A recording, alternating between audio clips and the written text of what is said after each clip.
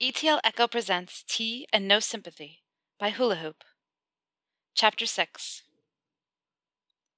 The next time the time resets, Draco feels actually sort of cheerful. The previous day had, to his surprise, been almost entertaining. His good mood wavers when he remembers that Potter won't remember it, but flinging the habitual blanket over the time turner to cover up its annoying glow, he suppresses the thought. The more cracks he gets at this, at befriending Potter, at getting him to open up, the more successful he'll become at it. It should be useful, no matter the outcome.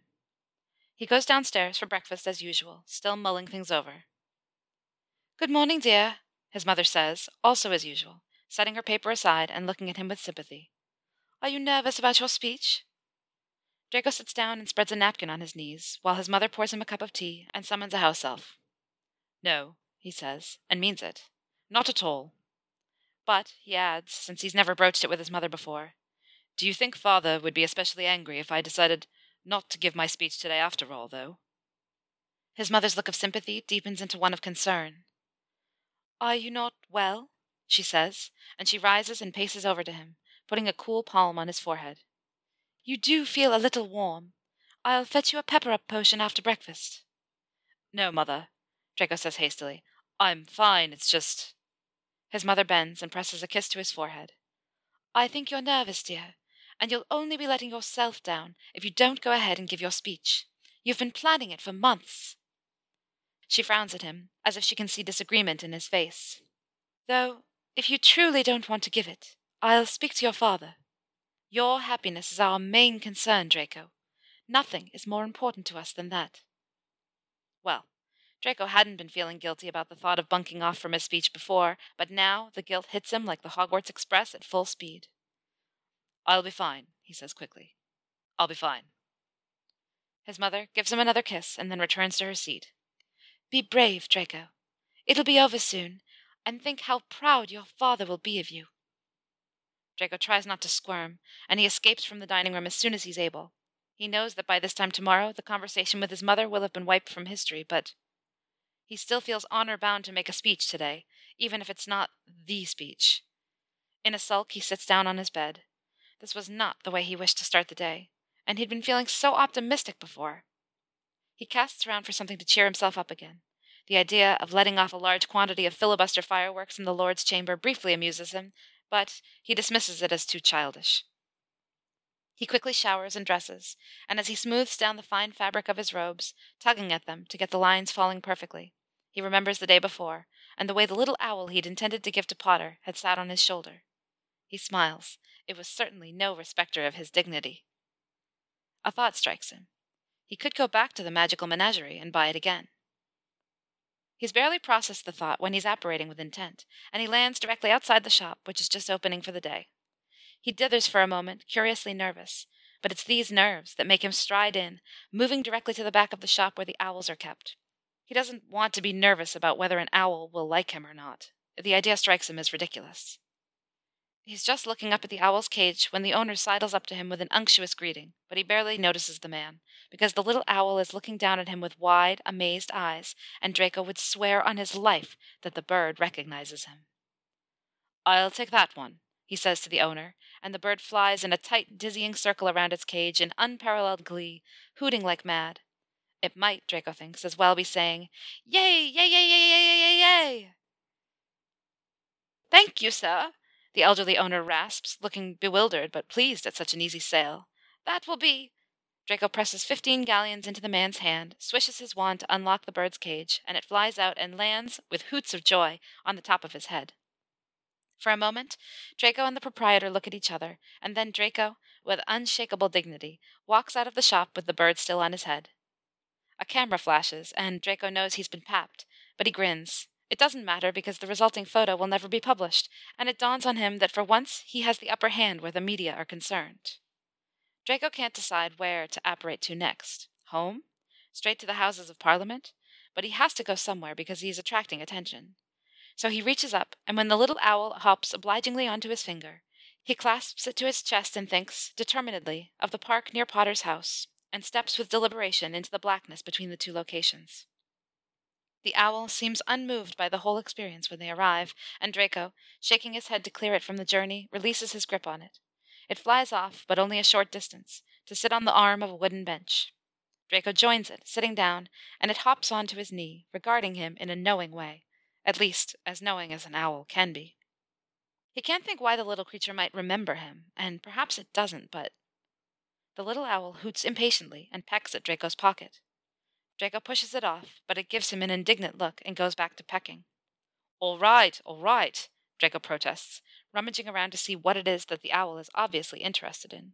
There's not much in his pocket, just the notes for his speech, along with a few spare bits of paper and a self-inking quill. He draws them out, and the owl looks smug. Yes, I have to give a speech, so what? Draco says, aware he's talking to an owl. The owl rolls its enormous eyes and pecks at a blank piece of paper. Oh, Draco says, you want to deliver a note for me? The little owl gives a joyful bounce and stands to attention, quivering with excitement. Draco thinks it would be cruel to deny it, but who the fuck should he write to? His mother? Ow! Draco says as the owl digs its claws into his leg and he glares at it. The owl looks back innocently. It really is fucking minuscule, Draco thinks, and he wonders how on earth it managed to get from Potter's South London home to Wiltshire yesterday without its wings dropping off. And then he sent it back, on a return journey without even thinking. He knows that post owls are imbued with magic to give them extra speed and stamina, but even so. It strikes him that he's not in Wiltshire right now, though, and Potter lives only a few minutes' walk away. The owl could be there and back in no time at all. It takes him 20 minutes of dithering, though, to pen a simple note to Potter with the little owl helping by standing on the paper and jogging his arm every time he tries to write, leaving a trail of ink blots. He can't decide between formal, Dear Potter, would you like to do something with me post today's event? Yours, D. Malfoy. Semi-formal, Dear Potter, want to go out after the event? From D. Malfoy. Or just plain informal. Potter, want to go out and get pissed after the tedium is over? Malfoy. In the end, he decides he's overthinking it and screws up the notes into a ball. He doesn't need to owl Potter. The little owl can just lump it.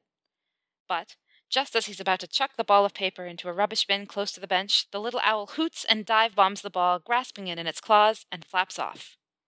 Draco watches in slow-motion horror as the owl, just meters away now, drops the ball into an extremely perplexed-looking Harry Potter's hands, and then flies back to him, to rest cheerfully on his shoulder. He is officially an idiot. How could he have forgotten that every morning Potter goes for a run in the very park in which he's now sitting? Potter, who's stopped running now, looks at the ball of paper in his hands, and then looks over at Draco. Draco isn't sure whether to Accio or Expelliarmus the incriminating ball, which would be a more appropriate spell, but by the time he's decided on Accio, he might as well have Accio'd Potter, because he's already approaching the bench. He hasn't, Draco notes, made any attempt to flatten out the paper and read what's written there. When Potter reaches the bench, he sits, a little awkwardly, and tosses the paper to Draco. This is yours, I think? Draco, without comment, vanishes the ball and then considers vanishing Potter, too. So, Potter says. This isn't how it looks, Potter, Draco says hastily. Potter gives him a meaningful look. You mean, although it looks like you're sitting in my local park, waiting for me, writing me angry notes you then screw up, it's actually something entirely different? He doesn't wait for Draco to answer before adding, How did you know I'd be here, anyway? Draco considers what will make him look the least stalkerish. Granger told me, he says, taking a wild stab at something plausible. It's more plausible than Weasley telling him, at any rate. I wish you'd stop meddling, Potter says, inexplicably, with some heat. Draco tries not to gape. Potter bought it. He only went and bloody bought it. I talked to her in confidence, and she... Potter breaks off. He's red in the face, but it could be just from the run. Oh? Draco says, attempting nonchalance. Potter, alas, doesn't take the bait. Anyway, he continues, as if Draco hadn't spoken, I'm still waiting for your explanation of what you're actually doing here. Coincidence, Draco says firmly, forgetting about his Granger excuse. Potter snorts. I mean, Draco amends. Forget it, Malfoy, Potter says, rising. Draco leaps up, dislodging the little owl, which makes a noise of protest and settles once more on the top of his head. No, wait, Draco says. Potter waits, and although his expression is still wary, his lips start to twitch. It must be hard, Draco thinks, to maintain an arse face when you're confronted by a man with an owl on his head. He remembers promising to eat the little owl for lunch if it shat on his shoulder. If it shits in his hair, he'll skewer it with a toasting fork. I wanted to ask if you fancied going for a drink after we're done at the Palace of Westminster, but, he gestures to his owl, it's a bit far from Malfoy Manor to here. Potter blinks at him, his eyes flickering between him and the owl. You came to ambush me in my local park to save your owl a flight. It is a very small one, Draco says defensively, and he bats at the owl to dislodge it. There's only so long he can suffer the insult to his dignity, and besides, there are other people approaching, and he doesn't want to be mocked by muggles. Potter, for some reason, laughs. And then he blushes. A drink? He asks dubiously. Just you and me? I'm sure we can find somewhere that does tea, Draco replies sarcastically, which makes Potter raise his eyebrows. And too late, Draco remembers that today's Potter doesn't know that he knows that Potter is all but obsessed by the warm drink. All their meetings so far certainly seem to have been drenched in the stuff. Or gin, he adds quickly. Potter snorts. So, let me get this straight. You're lurking in my local park, in the company of an owl even smaller than Ron's pig, which I didn't believe possible. So you can spring out at me and ask me to drink gin with you. Or tea, Draco says, because this is all too absurd, and Potter's babbling about Weasleys and pigs is not helping the situation. Well, will you? Yeah, okay, Potter says. It's not exactly a hearty yes, and he's nibbling at his lip and going red, but Draco supposes it will do. I'd better be off then. See you there? Potter nods distractedly. He looks, overall, a bit like he's been hit by a stunning spell, and Draco tries not to clench his jaw. He supposes that his invitation is, as far as Potter's concerned, a bit on the sudden side. And a bit on the date side, too, it suddenly strikes him. Does Potter think Draco's asked him on a date? Surely not. Draco rises from the bench, checks that no muggles are looking, and apparates to the public gardens alongside the Palace of Westminster before Potter can notice the way his face is suddenly flaming. Even his ears are burning. He needs to pull himself together before he enters the building, in case of what he doesn't know.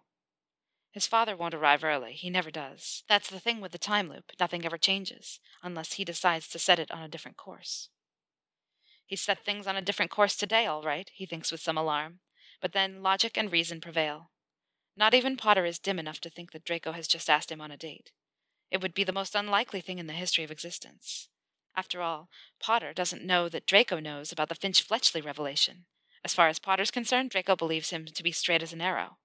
And Draco is Draco. Bitter though it is for him to accept, he just can't think of a scenario where such an advance would be welcome. If Potter had thought Draco was asking him on a date, he wouldn't have said yes. Draco finds the whole thing curiously disheartening, and by the time he enters the Lord's chamber and sits down, he's decided to just do the long version of his speech to fuck Potter off, canceling the whole sorry business. It's unlikely, after all, that Potter will fail to walk out. This time he'll probably walk out quicker. But then he looks across the chamber to where Potter is sitting, and Potter smiles at him. It's a slightly awkward smile, and he soon looks away, but it's such an unusual thing. Potter smiling at him in public, that he changes his mind again, his resolve stiffening. Even if the whole thing is a disaster, and it's bound to be, really, what's the worst that can happen? The first chance Draco has to speak to Potter is during pre-dinner drinks. There are several breaks during the day, including a quick one for a sandwich lunch, but he never manages to squeeze through the crowds to get to Potter, who's surrounded by people. Even the muggles seem bewitched by him. It's fucking irritating, and Draco feels a familiar rumble of jealousy in his stomach. Although, to be fair, Draco himself isn't exactly unpopular today. He can't move 2 steps without being hailed by a muggle or a wizard, wanting to congratulate him on his speech or compliment him on the day's events so far. At the drinks, though, Potter himself seems determined to make his way across the room, muttering polite excuse-me's to his fellow guests and all but elbowing past people to come talk to Draco. Weasley, Draco is pleased to see, is all but rooted to the spot with horror across the room, while Granger, next to Weasley, catches his eye and gives him a very knowing, annoying look. So knowing and annoying that he has to look away. Draco feels his heart speed up as Potter approaches. What the hell does he want? He's not going to cancel on him, is he? Hello, Malfoy, Potter says blandly, taking a sip from his nearly empty glass. A wine waiter swoops by and tops him up. Potter is, Draco realizes, already lightly oiled. Forget something, did you? Potter continues, raising his eyebrows meaningfully. Draco considers this, taking a discreet look down at himself to check his robe isn't rucked up in an embarrassing way. And he did give his speech, didn't he? Yes, he can remember it quite distinctly. It was bland and tedious in the extreme. No, I don't think so, he says confidently. We arranged to go for our drink after the event, Potter, not during. Don't worry, I haven't forgotten you. Potter rolls his eyes. Thanks for your concern, Malfoy, but I'm talking about something else. Very small, cute but annoying, feathered. Draco blinks at him, puzzled, and then it hits them. The fucking little owl. He left it with Potter when he fled the park. Surely the stupid thing could have flown back to the manor to wait for him, though. He opens his mouth to say so, but a thought strikes him. Does this mean Potter kept the owl? And if so, why? This is the point where you say, "Thank you for looking after my owl, Harry, because you knew how concerned I was about it flying long distances," Potter says meaningfully. Oh. Oh! Of course. He'd pretended the little bastard couldn't fly that far, and that was the reason he was hanging about the park. Draco puts on a concerned expression. Gosh, yes, thank you, Potter. You've saved my owl's life. Potter's taken another drink of wine, and he splutters at this, and has a small coughing attack. Don't be a dick, Malfoy, he says. I'm not, Draco protests, smirking.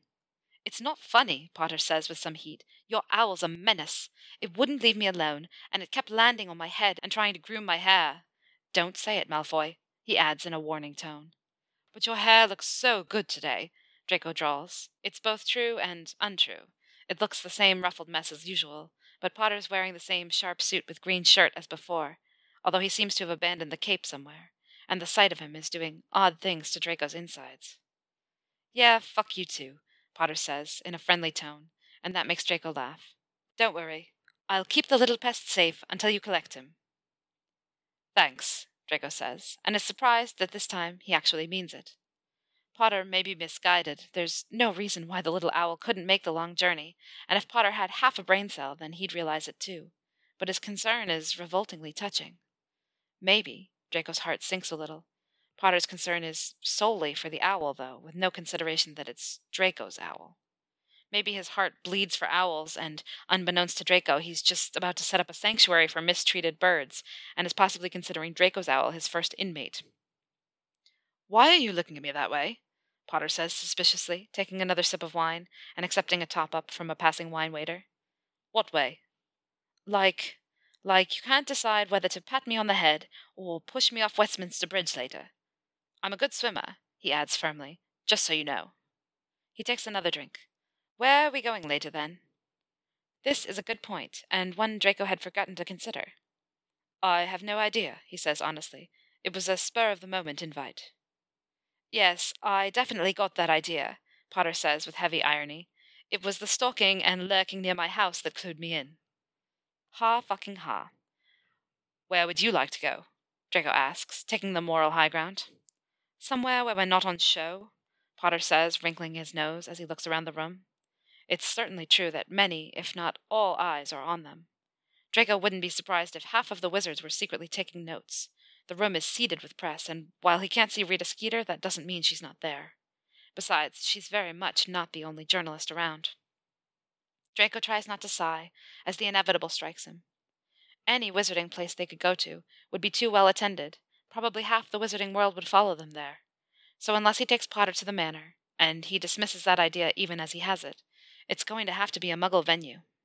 It doesn't matter either way. The time loop will simply erase any salacious story, but the evening will be a washout if Potter feels harassed.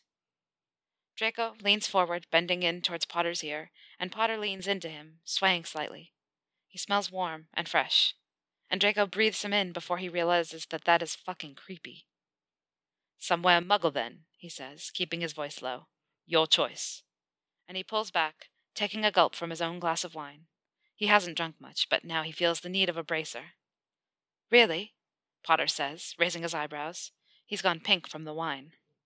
Draco nods reluctantly. You bring a change of clothes? No, Draco says. Why? Potter grins. Robes are a bit eye-catching in the Muggle world. Aren't you wearing anything under yours? Draco tries not to color. He has his boxers on, of course. He's traditional, but not that traditional. And a light vest, but anything more than that would spoil the way the delicate fabric falls. That's none of your concern, Potter. Let the muggles look. They will see what style truly is. Potter grins even wider. Okay, Malfoy, fair enough, he says, in a way that leaves Draco feeling distinctly unsettled. Happily, though, the gong goes for dinner, before Potter can speculate any further on what may or may not be under Draco's robes. Are we sitting together? Potter asks. Draco shakes his head. You're with Granger and Weasley, though. Okay. See you after, then, Potter says, turning to make his way through the crowd and towards his friends. Draco watches him go for a moment, then shakes himself and gets back to work, ushering people in the direction of the private members' restaurant within the palace that his father has booked for their exclusive use this evening. He still technically has a job to do, helping the event run smoothly, despite the futility of it all, so he might as well do it as not. The Muggle pub is not what Draco expects. It's almost exactly the same as a wizarding pub.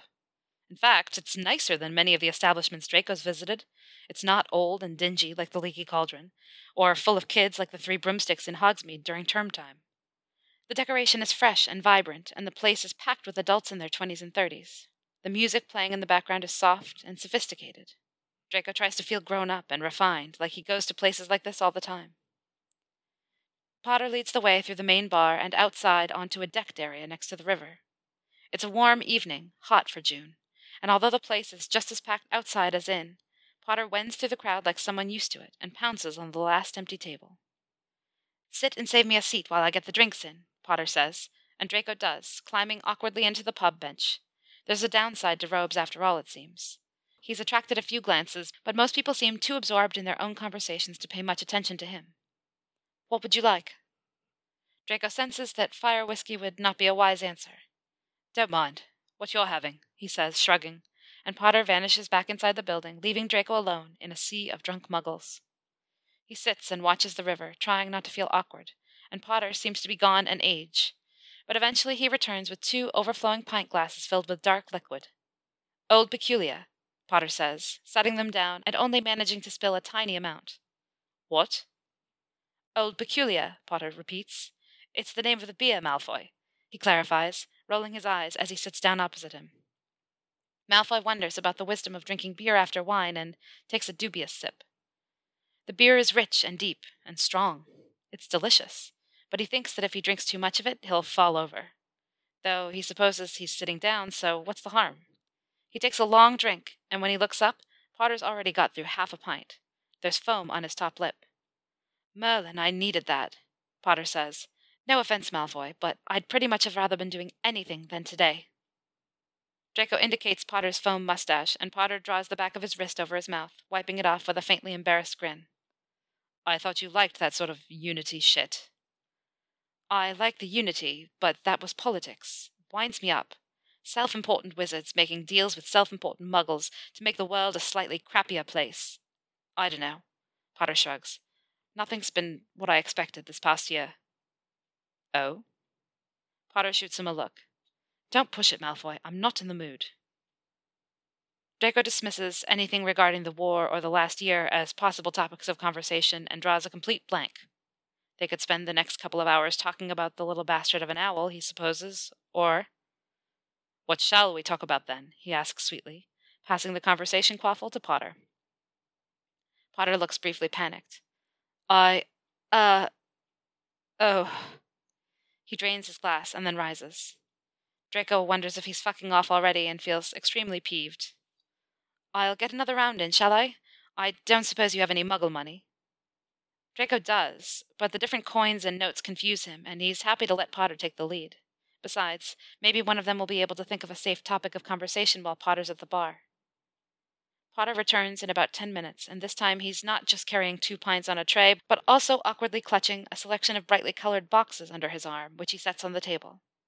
He slides Draco's pint over. He hasn't finished his first yet, but he takes a long draught to catch up, and sits. Draco raises an eyebrow. Potter takes one of the boxes, this one a small one, and withdraws a pack of cards from it. Board games, he says. The pub has them for customers to borrow. We could play something. What card games do you know? After Draco has boggled for a bit, it soon becomes clear that the only card game they both know the rules for is Snap. Playing with a muggle deck of cards is just like playing Exploding Snap, Potter explains. Except boring, Draco interrupts. Potter clearly pretends he hasn't heard this, shuffling the cards and dealing them out between them. Draco takes a drink of beer. Maybe if he's drunk, and he already feels well on the way, this will be less painful. Potter starts, and Draco plays a card. Back, forth, back, forth, back, forth, back. Snap! Potter yells wildly, slamming down his hand on the cards and taking the pile with a smug smile. Yes, okay, maybe it's not painful as such, Draco thinks, as the back and forth continues, and he watches the cards more closely when, Snap! Potter yells again, just before Draco reacts. It's not painful so much as fucking annoying, Draco concludes, filled with competitive rage at the idea that Potter might win the childish game. The next time the cards match, Draco yells, Snap! And nearly knocks over his beer in his haste to win the cards, which he does, but only just. Potter's already thwacking his hand down, and he slaps Draco's hand so hard it hurts. Sorry, Potter says, withdrawing his hand quickly, but not sounding sorry. Yes, sorry you're so slow, Draco says, and enjoys the way Potter's eyes light up with his own competitive rage. It's war now, and it wages on for a good 10 minutes, as each time Draco thinks he's getting somewhere, Potter rallies and takes back a quantity of cards. Finally, though, Draco is victorious, and he lets out a yell of triumph, subsiding in embarrassment when some of the other patrons of the pub start laughing and clapping. When he looks over at Potter, though, Potter's laughing too. My hand fucking hurts, you bastard, Potter says pleasantly. Look, and he holds it out as if to show off his injuries. Poor Potty, Draco says sardonically, taking it and examining it. It looks like a hand. Slightly red, yes, but otherwise undamaged. Let Draco kiss it better. Potter flinches at that, but doesn't pull his hand away, and Draco, unsure what to do now, thinks he might as well. So he raises Potter's hand to his mouth and kisses his palm. Potter clears his throat, and Draco releases his hand, taking refuge in his beer, unable to look up. Shall we have a rematch, or play something else? Potter asks eventually, his voice thick. When Draco looks up, Potter is rummaging through the other boxes he's brought. There's Monopoly, or Snakes and Ladders, or chess, but it's Ron who's good at that. I think I've had too much booze to concentrate properly on it. Not the snakes. Draco's had enough of snakes. Monopoly? He asks, but Potter takes this as a suggestion and packs away the other games in a neat pile, opening up the Monopoly box and explaining the rules. Draco gets the hang of it quickly. It's a property speculation game, and he's good at negotiations and deals. He's going to destroy Potter. An hour and another beer later, he's not so sure. You've landed on Mayfair, and I have a hotel, so you owe me £2,000, Potter says smugly. Draco looks at his pile of imitation muggle money and wonders whether if he cheats, Potter will notice. Look, over there, he says. I'm not falling for that, Potter says, grinning, and holds out his hand. Cough up, Malfoy, unless you admit defeat. This makes Draco falter, and Potter rolls his eyes. You know I didn't mean it like that, Potter says. Back then, it wasn't you versus me. It wasn't personal. Malfoy glowers. It felt personal, he says, because it's the truth in a way. It felt personal, right up to the point where Potter all but forgot he existed. And that was worse, because back when Potter was stalking him at school, then that meant he was important. And then suddenly, he wasn't. He was less than important. He was nothing. And whether he was on Potter's side or against him didn't matter anymore in the grand scheme of things. Come on, Malfoy, Potter says awkwardly. You were a tosser at school, you have to admit. He holds up a hand to halt Draco's reply. Not saying I wasn't one too. Do we really have to do this? Yes, Draco says with some heat. Potter sighs and sits back, folding his arms. Go on, then. What do you mean? Well, I don't want to. Honestly, I'm sick of talking about the war. I can't go 5 minutes with Hermione, or Ron, or Professor McGonagall, or Mrs. Weasley, or anyone really, putting their head on one side and looking at me with concern and asking if I'm okay. Honestly, I mean, I only died for a few minutes. It's not like I stayed dead. I wish they'd all shut up. So if you want to rehash it all again, feel free, but don't count on me to join in. You died? Draco asks, thinking, what the actual fuck? It's like every time he speaks to Potter, Potter casually reveals something ground-shaking that Draco feels he really ought to have known. He slept in a cupboard. He never got any presents. He fucking died and came back to life. Potter groans. Yes, well, no, sort of. He shrugs. I chose to come back anyway. You chose to come back, Draco repeats dumbly. I think it's time for you to get the drinks in, Potter says firmly.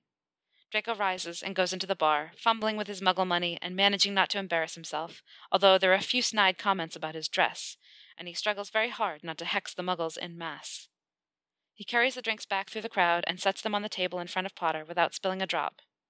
Potter, 2,000 pounds, Malfoy, Potter says. Okay, never let it be said that he can't take a hint.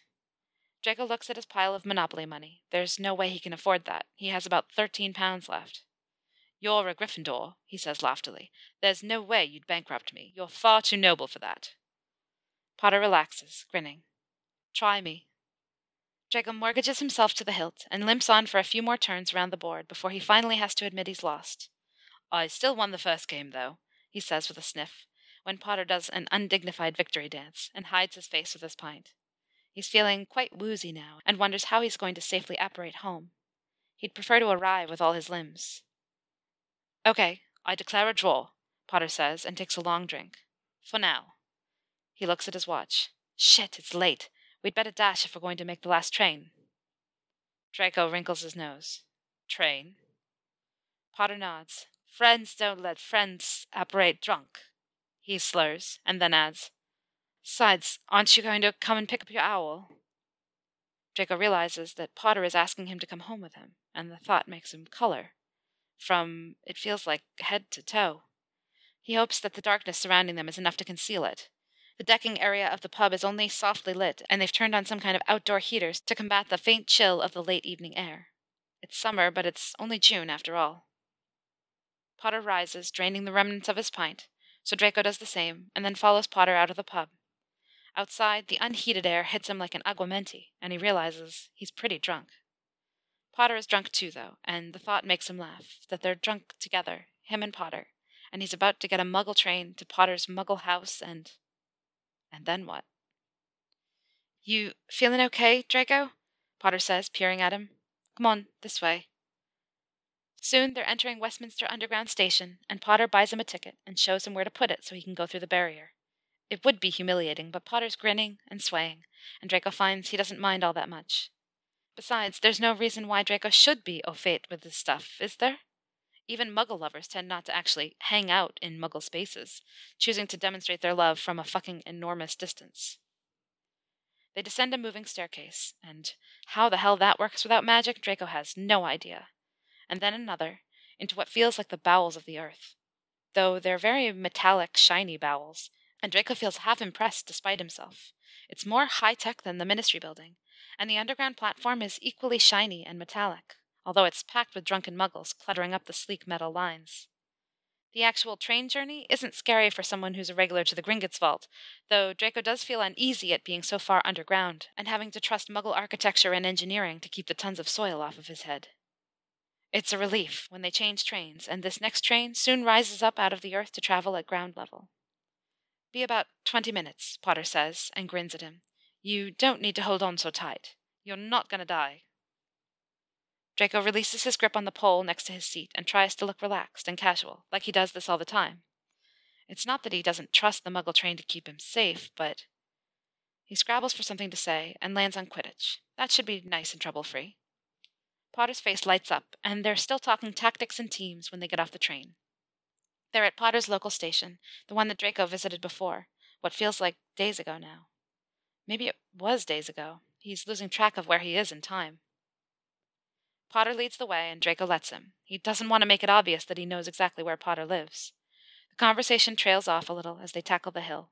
Trust Potter to live so near its summit. Draco, despite his recent exercise, needs all his breath for his climb. But soon Potter's climbing the steps outside his front door and ushering Draco in. Will he offer tea, Draco wonders? Or will he offer tea? Would you like some tea? Potter says, leading the way down to his kitchen. Or... He opens up a cabinet and waves vaguely at it. There's some other drinks and stuff. Potter appears to have bought out an off-license. Muggle drinks sit side by side with wizarding booze. I'll have... but Potter's already got a couple of glasses and is pouring in over-generous measures of fire whiskey. Nightcap, he explains indistinctly, passing a glass over to Draco before swaying over to the kettle. He's using electricity, Draco realizes, and he wonders how much of Potter's house really is just muggle. Once Potter's brewed the tea, he passes a mug to Draco, and picking up his own mug in one hand and his whiskey in the other, indicates back up the stairs with his. Come on, he says. Draco follows with interest. Where's Potter taking him? Will he finally get to see more of Potter's house? The answer's yes. Potter leads him up a flight of stairs and through a door that opens into a massive room packed with sofas. There must be enough seating for 30 people. Potter plonks down his drinks on a coffee table near a large window overlooking the garden, and then sits down on an adjacent sofa with a relaxed sigh. Draco follows him and sits down beside him. Expecting company? He asks, raising his eyebrows. The room is a bit ridiculous. Potter looks faintly embarrassed and shrugs. It's good to have space for friends to come by, he says, and takes a large gulp of tea.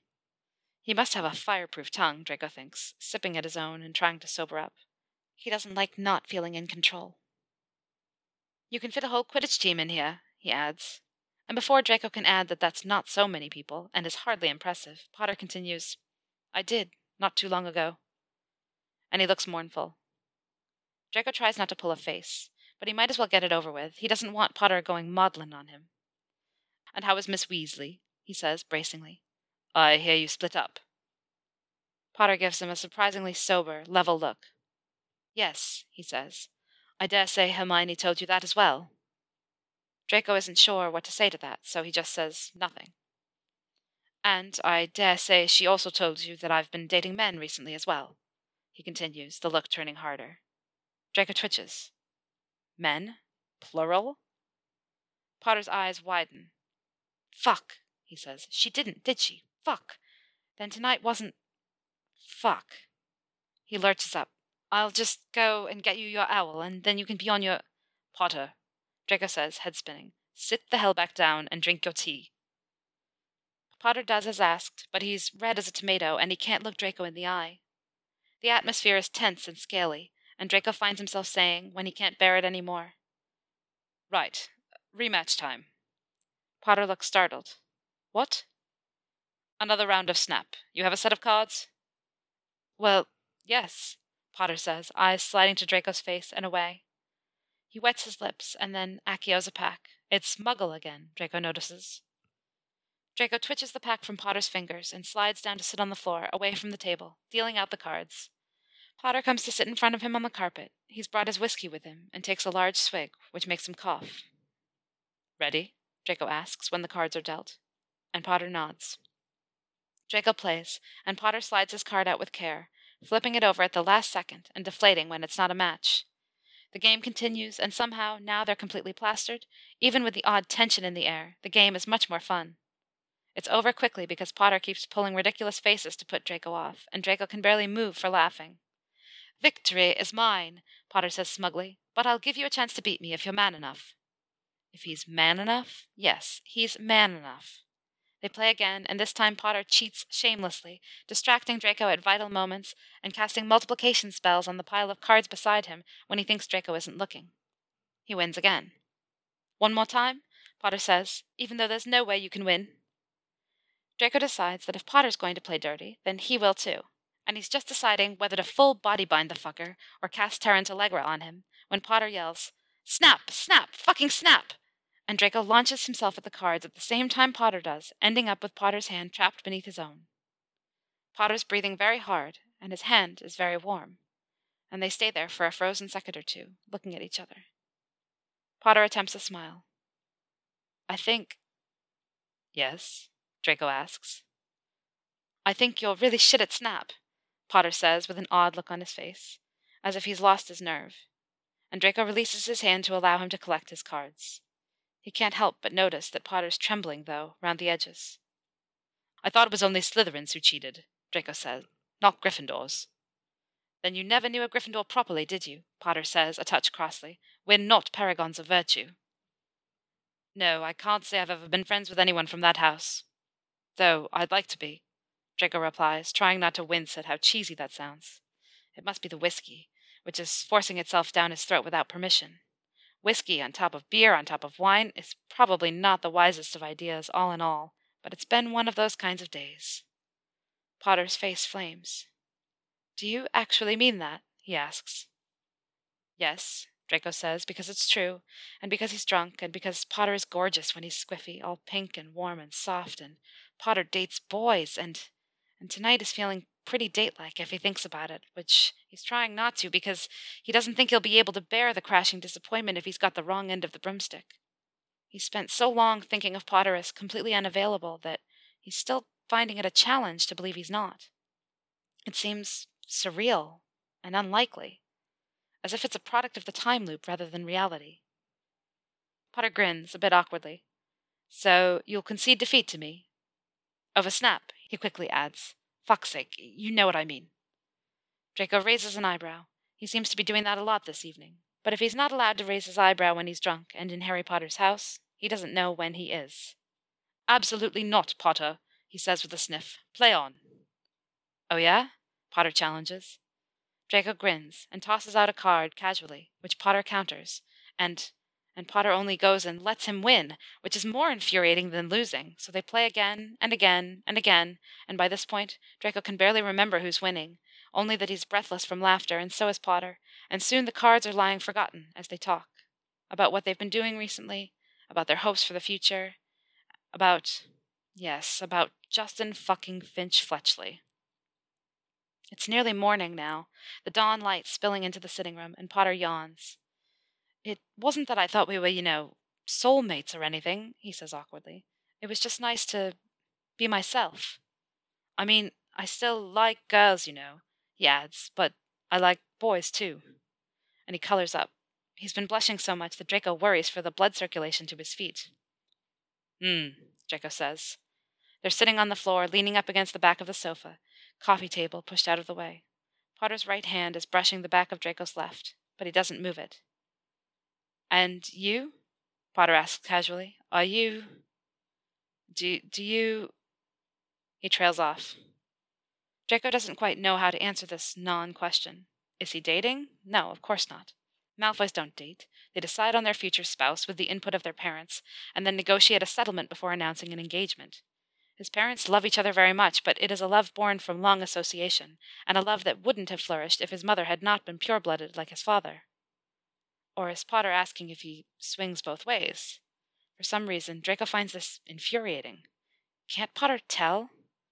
What do you think? He asks, rather nastily. Potter looks taken aback, but he licks his lips and doesn't flinch.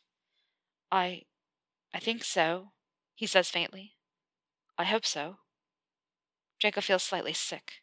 Somehow this is different from fooling around with fellow Slytherin dormitory mates to scratch an ever-present itch. This feels serious. The life-changing sort of serious. Would his parents... He tries to suppress the thought. He doesn't need to think about his parents right now, with Potter so delicious and unsure and willing, seemingly, right in front of him. But he shrugs, and then, when Potter's face falls, finds himself saying, in a slightly arsy tone, It's not exactly unusual in Wizarding Society to have a, shall we say, flexible attitude to these things, Potter. Yes, okay, Potter says, a touch sharply. I didn't ask for a lecture. And he pulls his hand away from Draco's, tucking it into his lap with his left one. Bollocks. Draco reaches out and places a hand gingerly on Potter's arm. I didn't mean... Potter looks over at him, and his expression is raw, and something tightens in Draco's stomach. It's so late it's early, and maybe that's why he thinks, fuck it, and leans in towards Potter, very slightly. Potter leans in too, drawing a ragged breath, and their mouths are inches away from each other, and Draco's hand tightens on Potter's arm, pulling another breath from him. I... Potter says, swaying in slightly closer, and Draco can feel his breath, hot on his mouth, and if he just moves infinitesimally, then he'll bridge the gap, and he'll be kissing Potter, and Potter will be kissing him. He feels his groin tighten at the thought, and he pauses, savoring the moment, savoring the way Potter's breathing fast and heavy, and his eyelids have fluttered shut, and he's... The world twists and squeezes, and Draco blinks, disconcerted, and then sees in front of him, his desk, with the time turner glowing like a beacon. He's back in his room. Time has once again reset itself. Draco swears out loud. He's trembling, and he's not sure whether it's with heightened emotion or with anger. He tries to touch the time turner, to fling it against the fucking wall, even though he knows it's fused to the wood, but even approaching it makes the world go odd and twisted, and he tears himself away, feeling sick to his stomach and trying not to retch. So instead, he casts a sound-muffling spell and pushes the whole desk over. It lands on its side with a satisfying crash, and his chair is the next to go, followed by, with some effort, his bed. It doesn't make him feel much better. He locks the door and doesn't leave his room all day, not even to pick up his little owl from the shop. He can't see the point. It wouldn't remember him anyway. He supposes his parents must have come by at some point to try to prise him from his room and make him do his speech, but if they do, he doesn't hear them. He's lost in his own head, and in the anger he feels at everything and everyone, but mostly himself. ETL Echo. Echoing tales of enemies to lovers.